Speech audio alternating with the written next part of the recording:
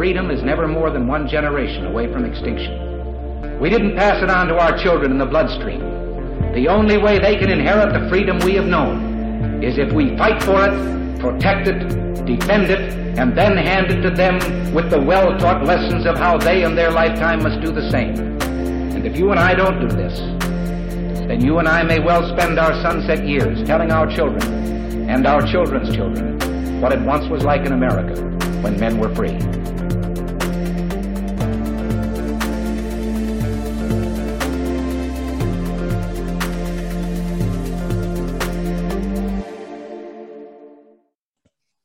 Hey everybody, welcome to episode number 255 of Gun Freedom Radio, where we engage, we educate, and we inform. We are brought to you by azfirearms.com, your nationwide hometown gun shop. I am one of your hosts, Cheryl Todd. And I'm the other guy, Dan Todd. Our theme today is mental health, the other pandemic. And our guest is Jake Wiskerson. Jake is a co-founder, co-owner, and chief clinical officer at Zephyr Wellness, a mental health outpatient practice in Northern Nevada. Jake is also the part of Walk the Talk America, a nonprofit organization dedicated to making positive change in relationship to mental health and firearms awareness. Through organizing a profound team of experts from different fields and all walks of life, unbiased by politics, media, or personal prejudice. Absolutely. Welcome back to the show, Jake. Hello. Good to see you guys' faces again. I'm really happy to be on. I understand you talked to Mike Sedini a while back about similar things, and now I get to just spend time on mental health stuff. So I'm super excited about that. Me too. I love when I have you both on together, but then to be able to, have uninterrupted time with both of you separately, this is beautiful for me. Yeah, with the COVID and all that, I imagine you're a pretty busy guy right now, right? We are.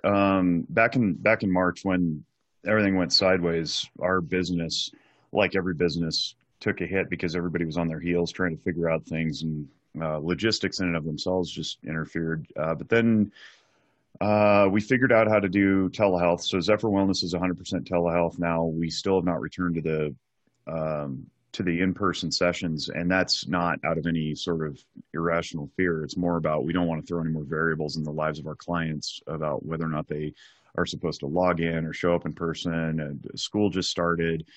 We don't want to interfere with school schedules and all the moving parts that have to do with that. But once we figured that out, and we did a little bit of social media marketing about what telehealth is, and we tried to demystify it, we popped right back up to pre-COVID volume pretty quickly. Some people were a little skittish about doing therapy through the computer screen, which is completely normal and understandable. But then I think as we all settled in and realized this wasn't going away anytime soon, our clients really were like, yeah, you know what, I really still need to continue getting some services. And I trust that it's going to be done effectively and ethically. And lo and behold, it has. And so everybody's comfortable right now. We're comfortable working from home. Our clinicians go to the office sometimes if they want a semblance of a regular workday, but the clients are not coming to the office, and they seem to be fine with it. So it did throw us for a loop a little bit, but demand now is higher than it ever has been. And I'm sure we'll get into that in a minute. Well, I've never had therapy, not that I don't need it, but, thinking about it, say anything. Thinking about it now, it seems to me like I would be more relaxed doing it virtual. Yeah. Well, people are afraid of being recorded, I think, is the main thing, right? That is part of it. Smaller part than you probably would assume, though.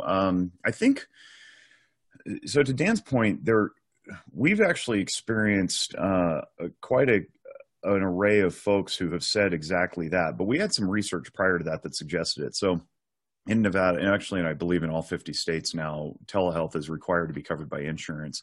So they can't deny you just because you're getting your service through a computer screen rather than walking into the office. But the justification for it was that we had a significant body of research that suggests that telehealth is not only comparable to, and this isn't just telemental health, this is telemedicine across the board, comparable. It's not only comparable to in-person services, but in some cases it actually outperforms for that very reason, that people are more comfortable at home, or they are on the road, they live in remote areas. It also for like the younger generations these days, they're used to interacting on a screen. That's the norm now. And so I don't like it. And I can get more into that too, as far as, personal interconnectivity and how it's required by our species to be healthy. But we are seeing a lot of people who are embracing it. But moreover, the clinicians are the ones who had to turn their heads around the corner, because for a long time, we just regarded this modality as very suspicious and untrustworthy, and for no reason other than we just kind of don't like technology as a group. But it's not so much the being recorded, it's the being hacked. And since we've put that to bed with encrypted software and, making sure you have a Zoom password, and then if you're in a waiting area, the clinician knows exactly who's in there, and they don't just let anybody in. There's all sorts of protections that keep that from happening. We haven't had it happen in the almost 6 months we've been doing it. So it's good. We're safe. Yeah, that's good. That's great information for anybody out there that's thinking about it, listening. But so one of the questions I wanted to ask you is that nationwide, Jake, we're seeing reports of serious decline in mental health and well-being. And the president has even regularly addressed his concerns about these issues on his daily COVID press conferences. As a mental health professional, can you just kind of give us a snapshot about, where we are? Like, we're sitting in the studio on Wednesday, September 9th, 2020. COVID's still a thing. There's political unrest. There's civil unrest. There's uncertainty about a big election coming up. What is this doing to people's mental health? It's not good. For a whole bunch of reasons. And I think, if I may opine a little bit before getting into the statistics, and we do have, this isn't just anecdotal. This isn't just people seeing stuff and being like, well, I feel more stressed than normal. We have it quantified, and I'll get to that in a second. But my personal disappointment with what's going on right now is that we have this overarching narrative in our country, broadly, nationally, but also down into the regional and county and city levels as well, is there's one thing discussed, and it's COVID-19 and all its symptoms and fallout. And it's like we've just chucked all other negative public health outcomes out the window. And I am beside myself in disappointment and criticism of our electeds for doing that, because it's to turn a blind eye to things like mental wellness, domestic violence, suicide, and all of the physiological effects that fall out from those things, all for this one virus, is not only very disingenuous and intellectually dishonest, I think it borders on pernicious and sinister. It almost makes me go, what is the point? What agenda is being pushed that I'm somehow missing? Because it doesn't make any sense at all. It's like everything that was discussed as being important up to the takeover of COVID has just been tossed out the window now. And so we've got all sorts of issues facing us, not even to get into economic and family systems stuff, but just the quantifiable public health problems. Nothing's being discussed except COVID. And it's like, well, what are we trading here? We're trading out all these other things that used to matter, like exercise and togetherness and cohesion, for like running scared of this virus. And there's no balanced conversation. So that's massively disappointing to me, to see our public health leaders not even paying heed to that, except to say something along the lines of, yep, it's a problem. It's like, well, yeah, you're kind of in charge of solving it too, because that's why you're there. So that's disappointing, and it's very distressing. But that aside, like I said, this is not just speculation now. So if I go into the CDC actually, and I think I may have emailed this to you, Cheryl, the CDC has a table of survey data. They spot check households across the country on a rolling weekly basis. And so you can see from January to present, there was a break between July 22 and August 18. So they took a month off basically, but then resumed on August 19 through 31. And those are the most recent data. But what we've seen here, and I'll just pick something at random. You got anxiety disorder, depressive disorder, and then symptoms of both. So I just go to symptoms of both because it gives us the biggest picture. And they disaggregate it by age, by gender, by race, by state.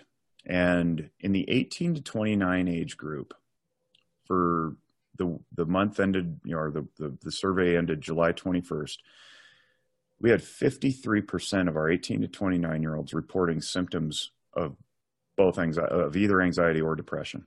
The previous week was 55%. The previous week to that, so July, the entire month of July was over 50%. That's half of our young adults struggling with anxiety or depression. We go up in age. 30 to 39 age group is 46-47%. 40 to 49 is 44%. 50 to 59 is 40%. I mean, you're talking basically half the country here. Now, what does that mean? Well, compare it to a year ago, same time frame, 1 year ago. Adults aged 18 and over had symptoms of anxiety disorder 8.2% of the time, 6.6% of the time they had depressive, and 11% they had either. So you compare 11 to 55. Whoa. 1 year difference. We are 5 times higher now. And depending on demographic, it's between 4 and 5. We have quadrupled or quintupled the number of self-reported anxiety and depressive symptoms because of this lockdown. And I am not going to mince words. The pandemic didn't cause this. COVID did not cause this. Our government response to separate people caused this. And I can go to the graph, which shows over time, because they started this thing in March, actually, not January, but March. And if you go to the graph, you can and we're on radio now, and I know people can't see this. And I'll give the website in the show notes, but you can see where the spike goes up in March, and then it drops a little bit in May, and goes back up again in June and July. Now, what happened in May? Phase 1. We came out of the full lockdown and started interacting again. And what happened in June and July? Regression. We started shutting down bars and churches and all the places that we go for our engagement and human connectivity. And what happened to our anxious and depressive symptoms? Started climbing again. It's plain as day to me, working in this field, what's happening. And what's happening is when you isolate people from one another in a species like ours that requires interconnectivity to survive and be healthy, you're going to get negative public health outcomes. And so we don't have clear numbers yet on suicide rate. We do have some on domestic violence and child abuse, and those are skyrocketing. We know this. What's causing it? You're forcing people to be at home. So we're totally throwing out the window those considerations, all for this one virus that, okay, maybe it's deadly to some people. It's deadly to other people if we do this other thing. So where's the middle ground? Where's the balance? And that was part of my soliloquy in the beginning, where I was very frustrated at the leadership or lack thereof from our public health people. So what's our snapshot? Where are we? We're not in a good spot. We're 4 times to 5 times worse than we are a year ago when it comes to our mental wellness.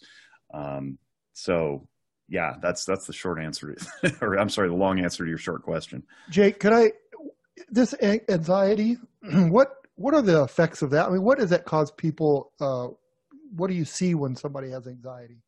So a couple of different ways to look at this. One is, what are the symptoms? Symptoms of anxiety include things like restlessness, lack of sleep, tension, hypervigilance. You're looking around, overstudying things, overthinking. Anxiety can come from a number of places. For people who struggle with anxiety and they had a negative childhood upbringing, it could be trauma related. All right. So you got memories of poor events, crappy encounters rolling around in your head, and it makes you on edge and keyed up in present day, even though you're maybe not being abused or neglected like you were in childhood. These days, the anxieties that we're seeing because of this massive uptick have to do with things that are just simply not in people's control, and they would like them to be, or they previously were. So I used to be able to control where I worked out, went to the gym, went to church, ate my dinner with my family, and now I don't. I've lost that control. And so losing a sense of control can absolutely spike somebody's anxiety and their depression. And I'll talk about depression in a minute and how they're different. But I think that the other thing that we got to consider too is it's not just a mental issue in your head. You're like, okay, I'm worried, and anxiety chiefly is based in fear, by the way, and fear is one of those 10 core emotions that I talk about regularly. And fear does something. It's adaptive to us, just like all our emotions are. It tells us how to adapt to the environment. Fear says that there's a threat or a danger present. Usually that threat or danger is something physical, like a snake that's about to strike your ankle, or a bear that's stalking you, or something like that, right? Well, fears can also be rooted in ideology and belief systems. If I don't know that I'll be okay, if I change my mind about something, I can be scared of the new idea that's coming. That's real. That's fear-based. And that can create anxiety too. If somebody's challenging your beliefs and making you look in a new direction, that can be very scary. So part of this loss of control has to do with unknown. And the unknown is very scary simply because it's not predictable. And in a country, in a society like ours that's driven largely by science and certainty, we like to know things. We like to have guarantees on boxes. We like to have blueprints and maps. Not knowing can be very distressing because we're not okay not knowing. And that's something that I try to do in my practice. Is I try to help people be okay with not knowing, be at peace with uncertainty and embracing mystery. And those of you who may be listening who have a religious tilt of some sort or another, all spirituality has to do with not knowing, being okay with not knowing, right? So it's not like this is a completely foreign concept. It's not like it only belongs in the Orient, right? Westerners can certainly learn to embrace mystery and have done so in different ways. Now it's just a matter of being okay with not being able to go to your restaurant, being okay with not being able to go to the gym, being okay with, all these things that have been taken away from us. So that's a large part of what anxiety does. But here's what else anxiety does. It works on a cellular level in our bodies. And what happens when we worry, when we have a fear response to something, our brains excrete different types of chemicals, adrenaline, cortisol, epinephrine, norepinephrine. And what that does is it puts us into like a fight, flight, or freeze response. In other words, it helps us negotiate crises. It helps us protect ourselves. And what we're experiencing now is this ongoing pattern of crisis where it's just, we're being bombarded either through the news media, social media, current events. I mean, I'm in Nevada right now and there's wildfires burning all up and down California. And we just literally yesterday was the first day where we didn't have smoke in our valley of Reno and Sparks for 3.5 weeks, 3.5 straight weeks of just choking, disgusting, unhealthy smoke. So that creates consternation and worry as well. So if our brains are constantly pumping out these chemicals, what they do is they start to erode our bodies physiologically at a cellular level if we stay in that fight or flight for too long.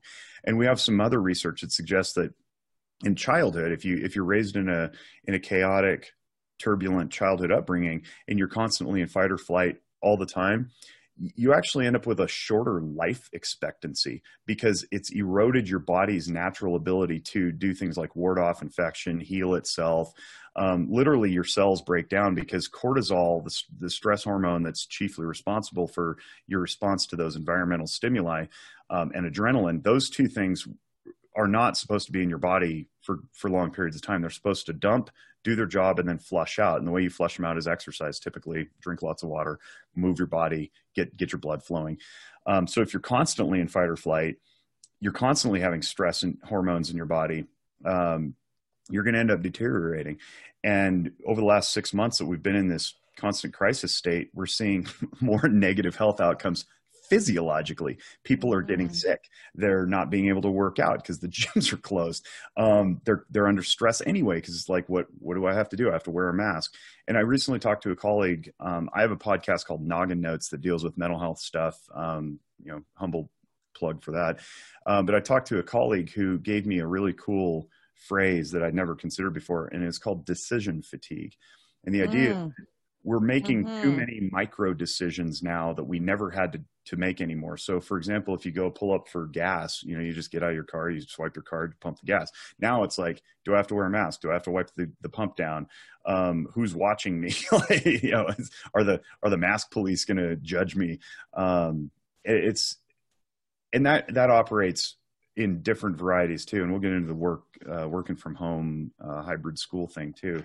But the point is, our brains aren't designed to sustain this level of chaotic distress for as long as we have. And it's very, very challenging. I wish we could have you on for like 5 hours, because you have just described me to a T. I didn't know this about me, but the reason I asked you that is because I've been seeing a lot of people that are very angry that I haven't seen before, just so many. But I also, what you just said is kind of labeling me in a way. And it's like, there is too many minor decisions you have to make. And I don't have the comfort of sitting in my restaurant, eating and thinking about what I'm going to do for the rest of the day, those kind of things. And wow, I'm so sorry, Cheryl. No, it's joy sucking, right? It just is the joy out of your life, and the things that you used to be able to do to have your little mini breaks. Like he loved to, just go have breakfast by himself and think his thoughts and plan his day. Now I can't do that, right? Well, it seems like a little thing, but it's not a little thing. And some other stuff that's been taken from us, like sports, right? That was one of our outlets. Now we've got some sports back in some form or another, but then we don't have other sports back, and there's people whose lives and livelihoods hinge on that, like college athletes who are amateurs who need the grant and aid to go to school. And like, there's all these other stresses about that too. But even now that we've got sports back, we've got messaging that I don't really care what you think about it. The point is, like, when you've got Black Lives Matter being pumped into your consciousness through watching basketball, baseball, football, it doesn't matter what your opinion is of the movement, the organization, the people behind it. The point is, you're forced to be aware of something that you probably just didn't tune in for, right? It's like, oh man, social injustice. Oh man, police brutality, right? Like, whether or not you're sick of it or whether or not you're activated to go do something to make change, your brain is still responding. Yes. And that's not something that we were previously having to deal with when we tuned in on the baseball or football games. He was like, oh, breast cancer awareness month, they're all wearing pink. It's like, oh, that's cool. Now I'm aware to something that I normally wouldn't have crossed my consciousness in the realm of watching sports on TV. But now it's all the time, constantly, every time you turn it on. Like, there is no escape. That's not healthy. It's just not healthy. It's so not. And really, that leads us right to the next question that I had, is that we've heard that during the height of the pandemic, there was a shortage of medical workers in different places across the nation. But I haven't heard anyone talk about the potential for a shortage of mental health professionals. It seems likely that we haven't yet crested the top of the curve that we were just talking about, where 4 to 5 times, more people experiencing anxiety and depression symptoms.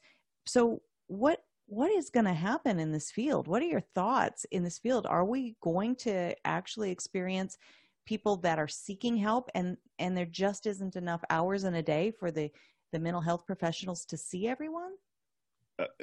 Short answer, yes. But I think the reason I was laughing when you started reading that was because the reason we haven't heard about the pandemic of mental health crisis is because we already had one anyway. We were already provider deficient.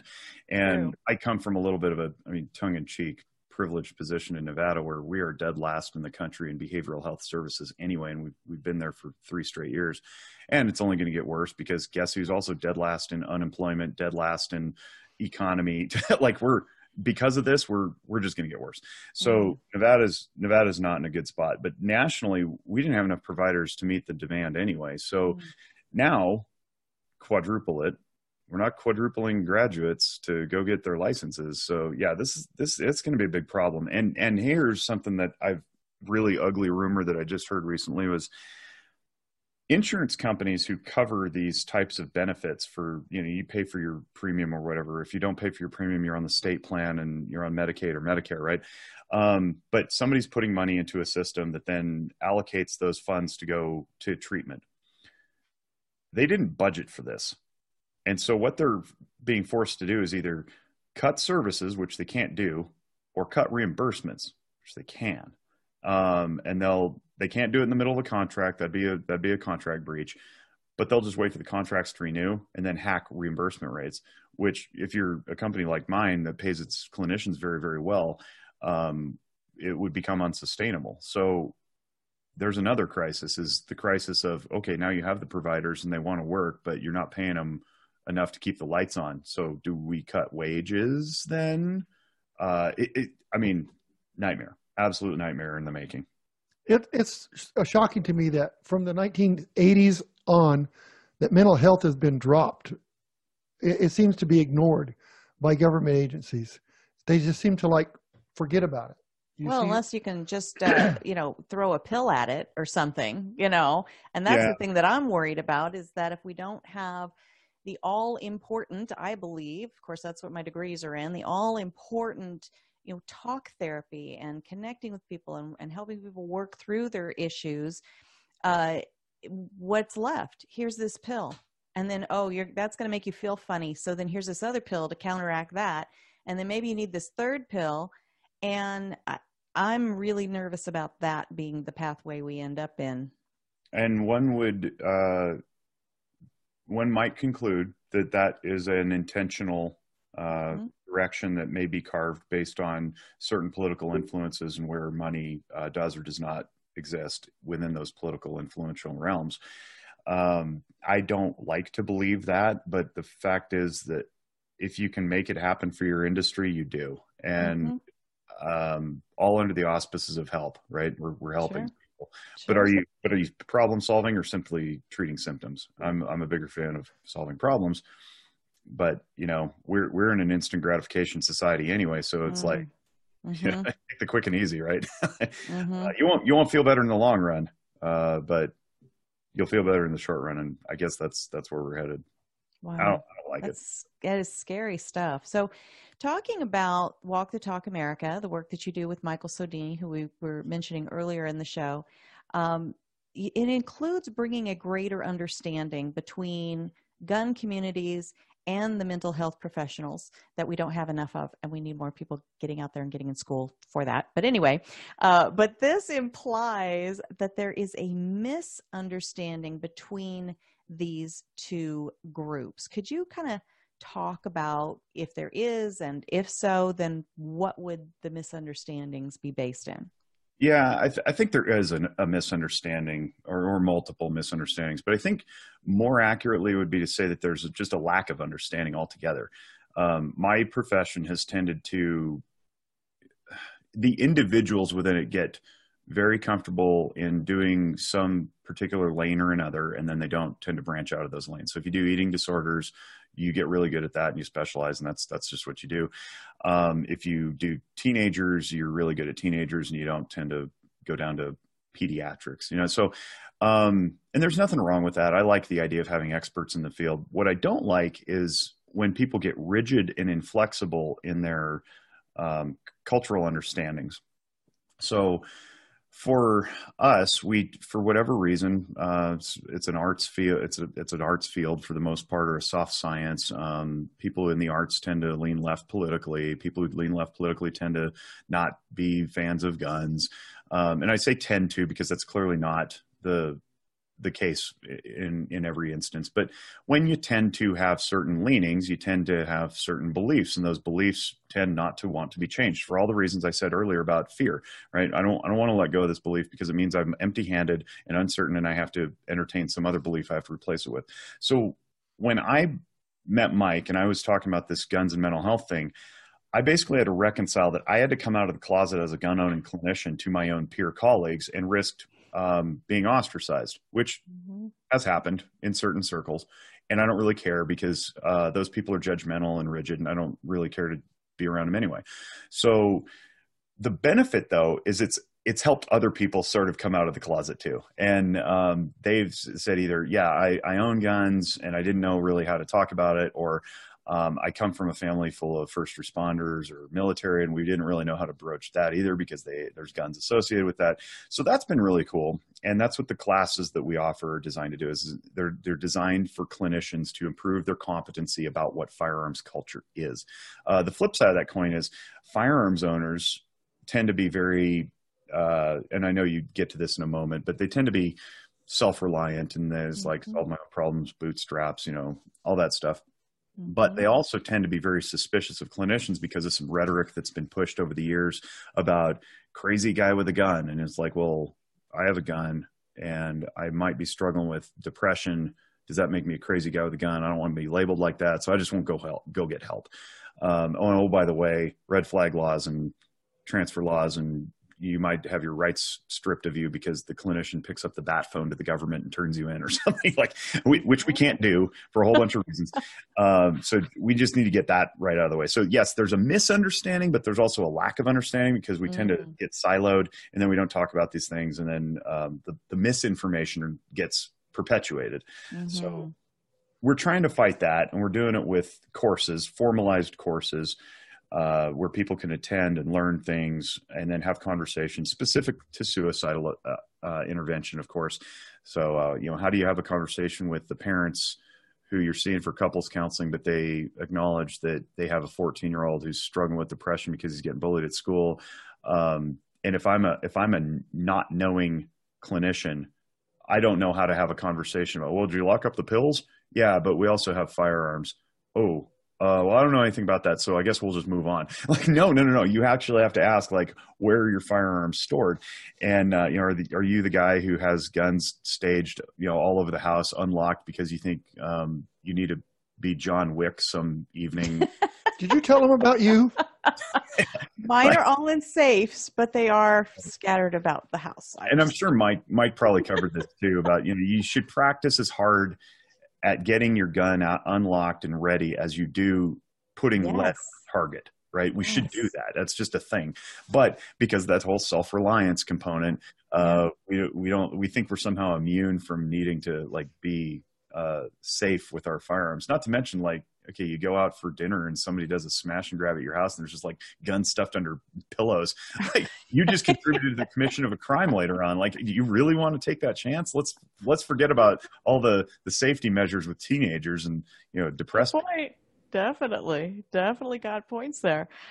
So I do love so much that part of Walk the Talk America is helping clinicians better understand people that own guns and why they own them. And I love that, in doing that, you're removing some of the either perceived or real barriers that individuals would have to finding and seeking and getting the help that they need. And demystifying some of it, all of that is so important. And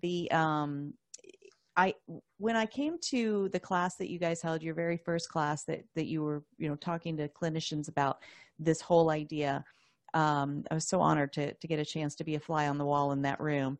But you were talking about, if I'm sitting at home and I'm searching online for a clinician that does work on eating disorders, that I can find that. That's a search term. That's an actual, thing on somebody's webpage that they might have. Hey, I do this and this and this, and I specialize in these areas. Having that tab, that check mark, that search term for gun friendly, or however the phrasing would be, you addressed that as important. And I agree 100%. It is so important. Has there been much movement in that area yet? No. And part of that was just because we had a lot of things just put on ice because of the whole, lockdown stuff. But we struggle with phraseology. So some of the phrasing that I've seen in Psychology Today, for example, which is where a lot of us have our professional profiles where people can find us through those search criteria, is ally. So you can be a transgender ally, you can be an LGBTQ ally, you can be a, whatever you're allied with, right? So you could be a Second Amendment ally, I suppose. There's also realms of competence where you can say, like, you can check that you're competent to treat aviation personnel. And that's a very unique subset demographic, as I've learned, because they have unique stresses. One of those stresses within the aviation community, as I understand it, is very, very unique to military, police, fire, emergency room docs, and then firearms owners broadly, which is if you're deemed to be under stress or otherwise mentally ill, there's almost this linkage that says you're no longer competent to execute your job. Yeah. And so there are special considerations to be had with that type of profession. I would like to see a firearms cultural competency checkbox. Rather than ally, which sounds like you're an advocate. You don't need to be an advocate necessarily. You need to be competent to understand and work with. And I think that's a more appropriate checkbox. So I have not reached out to some of those websites to explore getting us listed on there. I don't know why we wouldn't, because as of fall of 2017, we know the numbers have skyrocketed since then. There was a Pew Research poll that came out, said 47-ish, it was like 46.8. So I just round up. 47% of Americans either live with somebody who owns a firearm or own firearms themselves.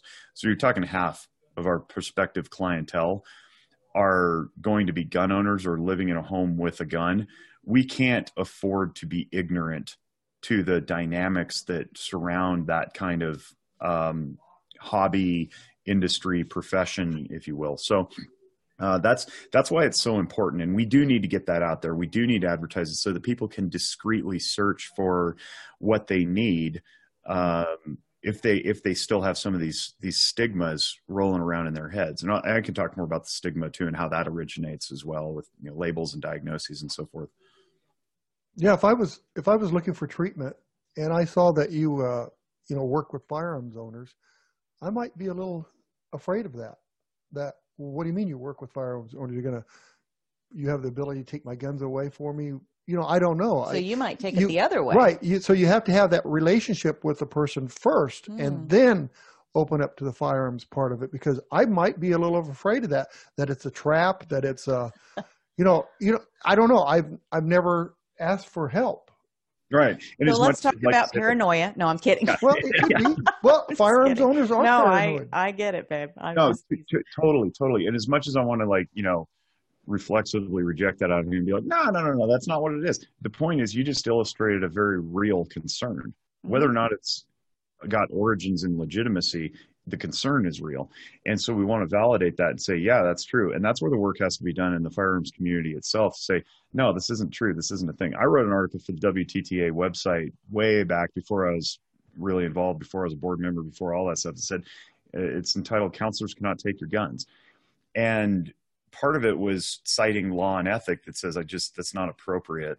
But we actually got a pushback that said, actually, you can, at least in New Jersey, because the red flag law says any person in New Jersey. Most of the red flag laws that aren't New Jersey say law enforcement or family member can ask for the petition for the extreme risk protection order. So technically in New Jersey, a counselor could ask a judge to remove your firearms. You'd lose your license, because that's so far out of bounds from our ethics, which are usually adopted into law, that it would just not happen. But we need to get that message out. And we're not good at that, because I've just got done saying that we all just hover in our little silos and don't interact. So of course we're not interacting with gun owners either. So the more podcasts, right? The more conversations we can have that say, no, absolutely not. That's not a thing. What it means is, I'm sensitive to your cultural dynamics, that you tend to be a little suspicious. You tend to want to solve your own problems. You may have been burned in the past. If I can demonstrate that I've taken some coursework, or at least I'm savvy to the dynamics, then maybe you're more likely to come in, because what's the alternative? And I'm not going to change everybody's mind. I get that. There's the, Pride for My Cold Dead Hands guys out there too, that are like, they'll never have their minds changed about it. And what's the alternative though? You stay sick, your body or your relationships deteriorate, or at maximum you take your own life with said firearm, like, as opposed to like being suspicious of the counselor. And like, that's kind of a non-starter for me. Well, I just look at, and I don't know how to say this, but if I haven't sought help, but if I were to seek help, I would be very nervous of whoever I was going to go see. And I'd kind of want to do an interview with that person just to find out about that person, because I'm getting ready to tell you everything, my dark secrets, everything. And I just want to know a little more about you. And when I find out more about you, I'm probably going to get that information that you're here to help. You're not here to control, confiscate, that kind of thing. So it's hard, you know. That's one of the stigmas we battle, is that everybody wants and it's not made any easier by people in our profession who offer the free 15-minute consultation. That's the dumbest shit. Sorry. I agree. You can just press the button. It doesn't help, because it says that I'm so untrustworthy by nature that you need to interview me first. And what we need to get out is a message that says, irrespective of where I come from, my training is good enough that you can trust me. We don't do that in any other field. We don't go to the dentist and be like, hey, so before we go for the root canal, I want to make sure that your cleanings are good. Like, we don't do that. We don't go to the auto mechanic and be like, before you replace my engine, which I know needs replacing, can you make sure that you're good at replacing brake pads? No, we don't test. We don't do the litmus test for anybody else. It's us. And we perpetuate the stigma by doing things in school, like telling our professors tell students in grad school, if you see a client in public, turn your shopping cart and go down the other aisle because you're protecting their confidentiality. No, you're advancing stigma. You're saying it's not okay to go seek help. It's saying that they're weird. There's something wrong with them. They're not a neighbor and a human being anymore. It blows my mind. And that's on us. We need to get out there and say, hey, what would it take in a profile? Because all our profiles kind of sound generic too. It's like, I believe in the eternal power of a human to help themselves. And it's like, okay, next. Like, how can we advertise better so that, you know, you are comfortable through a biography, you know? Jake, you're doing it right now. I mean, if I decided I needed help, just listening to you talk, I'm not necessarily saying an interview, but hearing you talk, that I can personally relate to some of the things you're saying. So now I feel comfortable. Cheryl did have me go to a week-long program with Townsend. Cloud and Townsend. And I went in there, you know, open, because Cheryl had been kind of telling me you're going to do it really seriously, that I needed help. And at the time I was extremely nervous. It took about 30 seconds for me to just completely unload and just relax into the process because you talking trust. To them, you know. Yeah, and so, you know, there's people out there that don't even know they need help that need help. And then there's people that know they need help. They're afraid. Yep. So just listening to people like you right now, that's the ticket right there. I don't think you can put it on a billboard, and I don't think you can put it on a website. You've got to get out there. You know, people have got to hear you. Jake's a good ambassador. And a lot of it's personal testimony too. Yeah. Personal testimony helps when, you know, neighbors are gathered around at the barbecue and they're like, yeah, so I was, you know, scratching their heads and kicking the grass. And they're like, I was a little afraid to go into counseling, but you know what? It was awesome. And it feels good. It feels good to get that junk off your chest. You know what I mean? Like, more podcasts. More podcasts. Right. So you guys really set me up for my next question beautifully again, because those of us who do own guns are very often self-reliant minded. Fix it myself. You want something done right, do it yourself, right? And sometimes we know when we need help, but other times we might just, you know, we just don't quite feel ourselves.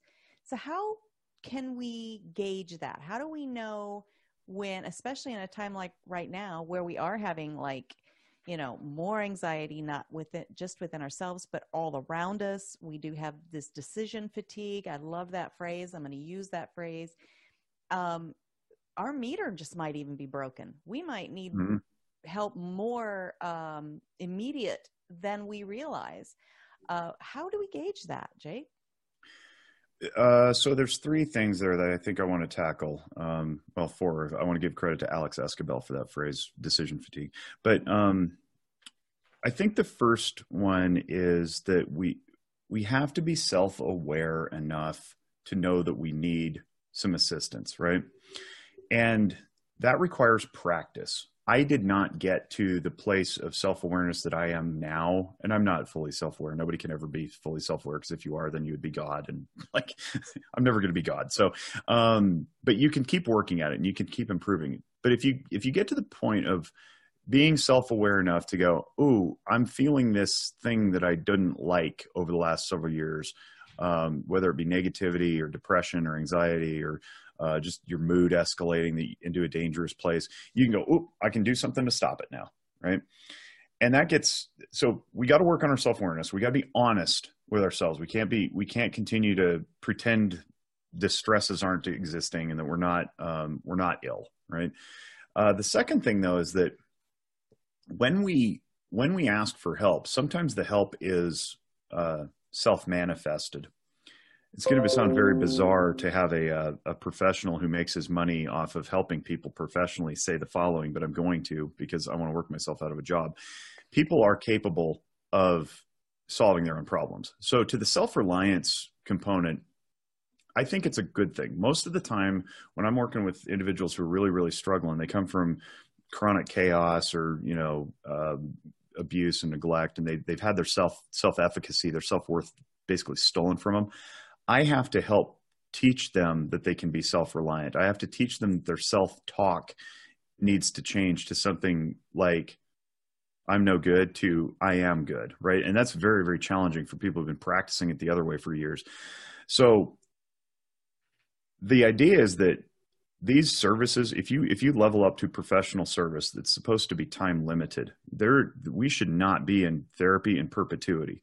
It is unethical. It's illegal in some cases, but it also it creates a dependence that is not necessary or good. I should not be helping you solve your problems all the time. You should learn to solve them on your own, because lest we get too arrogant about this whole mental health thing, our profession didn't exist about 150 years ago. So somehow humanity made it that far without people like me thinking that we're the be all end all. So we do want to teach people to be self-reliant. So actually firearms owners being of the self-reliant type actually serves as an advantage, because all we got to do is just like leverage that a little bit and be like, you got this. And then they're like, yeah, I guess I do.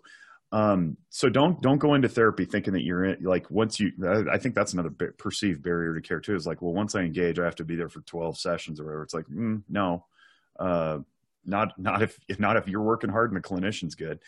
So, the third one is we need to change the narrative from seeking help as weakness. It's not, it's vulnerability. It's not weak. And if we're comparing weak versus strong, being able to be vulnerable, receive feedback, knowing that you can come out of it, and then be strong again actually is real strength. So we need to train people who are self-reliant, quote unquote, to be vulnerable and know that vulnerability, although it invites risk of what? Pain, usually, because you can get let down, you can get hurt, and who wants more pain, right? Vulnerability also opens up the opportunity for great success, joy, happiness, triumph, things that you can point to that you can go, I was there and now I'm here and I'm proud of that. You couldn't have done that without being vulnerable enough to receive some feedback, right? Some assistance. Even if that assistance is in the form of like, oh, I'm down and out, I'm out of my job. Can I get a loan from my parents at the age of 40? You're like, well, yeah, that's being vulnerable. That's asking for help. That's not weakness. That's you needed assistance and a human being came along and assisted you. There's no judgment there. There's no power differential. So, being able to just receive that feedback, receive assistance, and move forward, we need to start changing that narrative and get out of the mindset of like, I don't want to be perceived as weak. And I know that people still talk like that. Football coaches talk like that. Drill sergeants talk like that. And we need to just purge that from our vocabulary. And honestly, like if we're talking about weakness, it's okay to be weak. Weak's a natural state of being. Like we get strong from our weakness. We work on it, right? We go to the gym, we lift more weights to get the weak muscle stronger again. That's what physical therapy does. So being emotionally weak, well, let's get emotionally strong. Okay. So change the narrative from weak to vulnerable, improve the weaknesses and turn them into strengths, and know that it's all time limited, so that eventually you can solve your own problems. I think is where we need to go with that. That's beautifully said. And, you know, when I'm listening to you talk about the idea of being weak, I'm thinking, and especially when you use the gym analogy, it's really kind of a relative thing, right? Because if you're always building more and more strength, then yesterday you were more weak than you are today. So you weren't pitiful yesterday. You Right. just are stronger today. I And guess thinking about that. Yeah, and there's a comparison thing too, right? We want to avoid comparisons, but we also can't avoid them because that's just naturally how we compete. So if you're comparing yourself to somebody who's got a different life experience, set of circumstances, talents, abilities, whatever, and you're never going to get there, that can be very disappointing, and then that can lead to depression. So we want to get out of the idea that we're comparing ourselves to others and their strengths. We need our strengths, right? Focus on self. How can I get better tomorrow than I was today, and without judging myself for being where I am today? Because that's another hang up a lot of people have too, is like, oh, I shouldn't be here. It's like, well, stop shooting on yourself. I did a YouTube video on stop shooting on yourself, so you can check that out. I love that. Stop shooting on yourself. I did promise a definition of depression compared to anxiety, and here it is. So I got this from a good friend and mentor, Christian Conte. Look him up at Dr. Christian Conte, CONTE.com. He's got a fabulous YouTube channel full of information. But one time he taught us in school, he says, anxiety is when you fixate your thoughts. So like not just reflect, but fixate your thoughts on something in the future that you can't do anything about because it's not here yet. And so you get to worried about it, right? And that could be a number of things. And depression is when you fixate your thoughts on something in the past that you can't do anything about because it's already done. The balance there then is when you want to be present centered. You want to be in the moment wherever you are. And that's not to say that we all just become hippies and throw caution to the wind and be like, whatever happens, happens, man. I don't even care about my past. No, we want to mindfully reflect on our past so that we improve from our mistakes and we celebrate our successes. And we also want to mindfully plan for the future, you know, retirement and so forth. But we don't want to live there. Because check this out, when we're living there, when we're fixating our thoughts there, then we end up missing today, which gives us more reason to be distressed. And so there creates this stacking effect. And if we can just be in the moment and control how much time we spend on one side or the other of anxiety or depression, like future or past, then we can return. So the idea here is that I'm in charge of where my thoughts go. I can direct them. I can control my attention and how much time I spend on something. Jake, did you? Why are you looking at me? Did Cheryl talk to you about me? Because you just named it. I just realized that I am anxiety future, thinking about the future. What can I do to get this thing done? I've got a project that I'm trying to do that's going to take 4 years to do. And I just want to get it done by January, this January. Yeah. And it's overwhelmed me. It's taken over me. Yeah. So all day long, what am I thinking about? When I'm in the shower, what am I thinking about? Right. It's how I'm going to get this done. Well, and then there's all of these normal barriers in life, and now all of these new barriers, which may or may not be important, you know, with all the COVID, this and that, and 9 other things. And so no wonder everybody's an anxious mess, because our future is never certain, and now it's more uncertain than ever before. Right? You got it. And we've lost some of those traditional coping skills, like going to church, taking your breakfast by yourself to, you know, process through things, watching sports, interacting with, playing sports, going to the park, going to weddings, going to funerals. Like, government's taken that from us. Yeah. Right. And then you do like, okay, so let's go ahead and have our wedding, and let's try not to tell anybody until after it's done. And then once people find out, there's all this judgment that comes piled on top of you. And it's just a horrible time that I hope that we work our way through and look back on with just amused curiosity that we all got caught up in this craze. It'll be a story to tell, right? So as we just start wrapping up, again, with the Walk the Talk America, the WTTA, I feel like, you know, I'm a part of WTTA just because I'm such a cheerleader for the incredible work that's being done. But suicide prevention measures are a big part of your mission. The statistics tell us that most suicides are completed with firearms. I mean, it's just one of those facts in life without judgment. It just is. If someone listening right now is needing a helping hand just to get through tomorrow, but they're one of these people that doesn't understand the benefit of mental health counseling, or they are trying to be so strong and so self-reliant, what words of help or encouragement could we, in this moment, on this podcast, on this show, what could we offer them? First of all, I really appreciate that you're bringing it back to the listening audience, because that's why we do this. And there might be somebody out there whose life will touch. So we want to be purposefully, intentionally mindful of that with what comes out of our mouths, right? So thank you for that. And if you are listening and you are struggling, you're in a dark place, the first thing I would say is stop, just pause. And Mike has tried to get a hashtag moving called #CauseAPause. Multiple layers on which this works. One of my favorites is that if suicide's an impulsive act, by and large, we know that there's from statistical data that people who self-report who've either had an attempt and survived, or contemplated and then not followed through, the time between deciding to execute oneself and actually doing it ranges between 5 and 60 minutes. It's not planned over time. It's very, very impulsive. So one of the things we want to do is just create time and space between the thought and the action, because in that time, if we get enough time, minds change. We also know that about 90% of people who attempt and survive go on to die by other means. So only 10% of people who attempt and survive actually attempt again and succeed.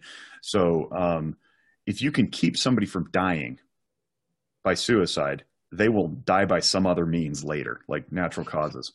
So we need to create some space. And gun owners tend to hear that as like, take my firearms away, like lock them up, restrict access. And it's like, no, but maybe. And so if we can create space, we create an opportunity for reflection on things that keep you alive. In the suicide prevention community, we call those protective factors. There's risk factors that lead to you wanting to die and then doing it. And then there's protective factors that lead to keeping you alive.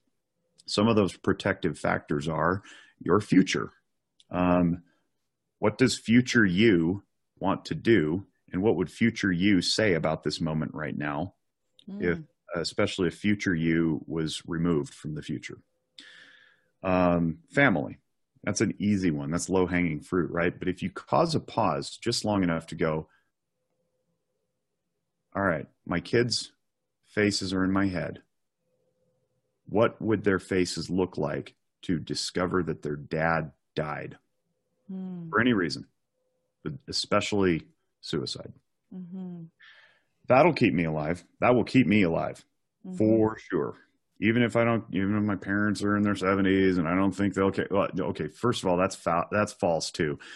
Parents are not supposed to outlive their children. That's not the natural order of things. So your parents, if they're still around, would be absolutely devastated. Your spouse, probably most of your coworkers. So when you consider these people and you go, man, I'm going to cause a lot of destruction in other people's lives, possibly outstripping whatever pain I intend to solve by removing myself from my pain. That can create some time. So we want to pause. And some ways to do that is to, if your guns are in a safe like they should be, go tape a picture of your family or your kids to your safe. That's it. It's the last thing you're going to see before you actually execute the act. And if you still do it, well, there's probably not a whole lot of intervention we can do anyway. If you're struggling though, and you're aware that you're struggling, some ways to cause a pause is look at the blessings in your life. A lot of times we get so wrapped up in the worries and the fears and the concerns and the sadness and the negatives and the things we don't have and the whatever we missed out on that we forget what we have. Right. And that's really easy to do for people of means, in a very, very ironically, people of high means, they're wealthy, they have resources. They tend to get into this like self spiral of negativity a little bit easier. It's like they just forget all that they have. And material possessions are one thing, that's fine. But if you're not attached to material possessions, look at the stuff that you have that like you've contributed to life. Perhaps it's a project that you completed, some impact you had on humanity, a kind word that you said to somebody. All that's going to be gone. It's not going to be stripped away, but you won't be able to do it again. You won't be able to impact anybody anymore. You won't be a positive force. And if you get into a suicidal spot, like you may be now, if you're listening and we're pretending that's the case, and you take your own life, that's it. That's the end of the story before the rest of the chapters have been written. But if you don't, what a powerful story to tell to somebody else. Yeah, I was there. I was on that ledge and I backed off. That's encouraging, man. That's inspiring. That's a reason to go continue living, because you get to tell the story to other people about how you got to continue living. That's uplifting. That's the stuff of TED Talks and documentaries. You know what I mean? That's the stuff people write books about. So I would help people direct their thoughts, because we have control over our thoughts, to things that help keep them alive, which leads me to the final thing, which is emotional leverage. So we talked a lot about emotion here. I didn't go over the 10 emotions, but among them are fear, which is often the root of anxiety, and shame. So some people want to eliminate shame from our vocabulary, and I'm not a big fan of that, because it's got an adaptive function, and its function is to tell us that we failed to meet somebody else's expectations, meaning we cause sadness in another person. Guilt then says, go fix it, go make it right? Go reconcile. If you can use the shame of letting everybody in your life down by dying early at your own hand to keep you from dying by your own hand, I'm all for that. Because around the corner is the guilt that says, go apologize for putting them through stress, putting yourself through stress. And also the fear of what may happen. What's the ripple effect? We don't just affect ourselves. You throw a pebble in a pond, the ripples go out. How many more things get touched by your one act? And that can be very scary when you start to consider the act of self-death and how many people might be affected. So I'm perfectly okay with leveraging emotion for appropriate reasons, because that's why we have emotions. That's why they exist in our brain. And if it keeps us alive to move forward and then have a great story to tell on the other side, then let's do it. It's nothing to be afraid of, and nothing to be intimidated by. In fact, quite the opposite. It can be quite encouraging. And if you're not good at this self-forgiveness stuff, there's a way to move through that too. You can forgive yourself for being in this spot and all that. But I would just want to speak encouragement into people. It's never as bleak as you think, and all things are temporary. All things are temporary. All things. Yeah. This too shall pass, for sure. Wow, that was. How could we get awesome. How could we have like a 5-hour program? Because this is awesome stuff. It really is. Well, and plus we can go listen to Noggin Notes. So that's a good way to benefit from all of Jake's knowledge and that sort of thing. So that is definitely a tool that's out there for people. But we have kept you longer than I planned to, and I so appreciate all that you've shared with us. Tell folks, besides listening to Noggin Notes and how they can find Noggin Notes, how can they follow all the work that you're doing? All the work sounds a little cartoonish, but Noggin Notes is available anywhere. It's a little pink and green brain with a purple background. That's how you know that you found it.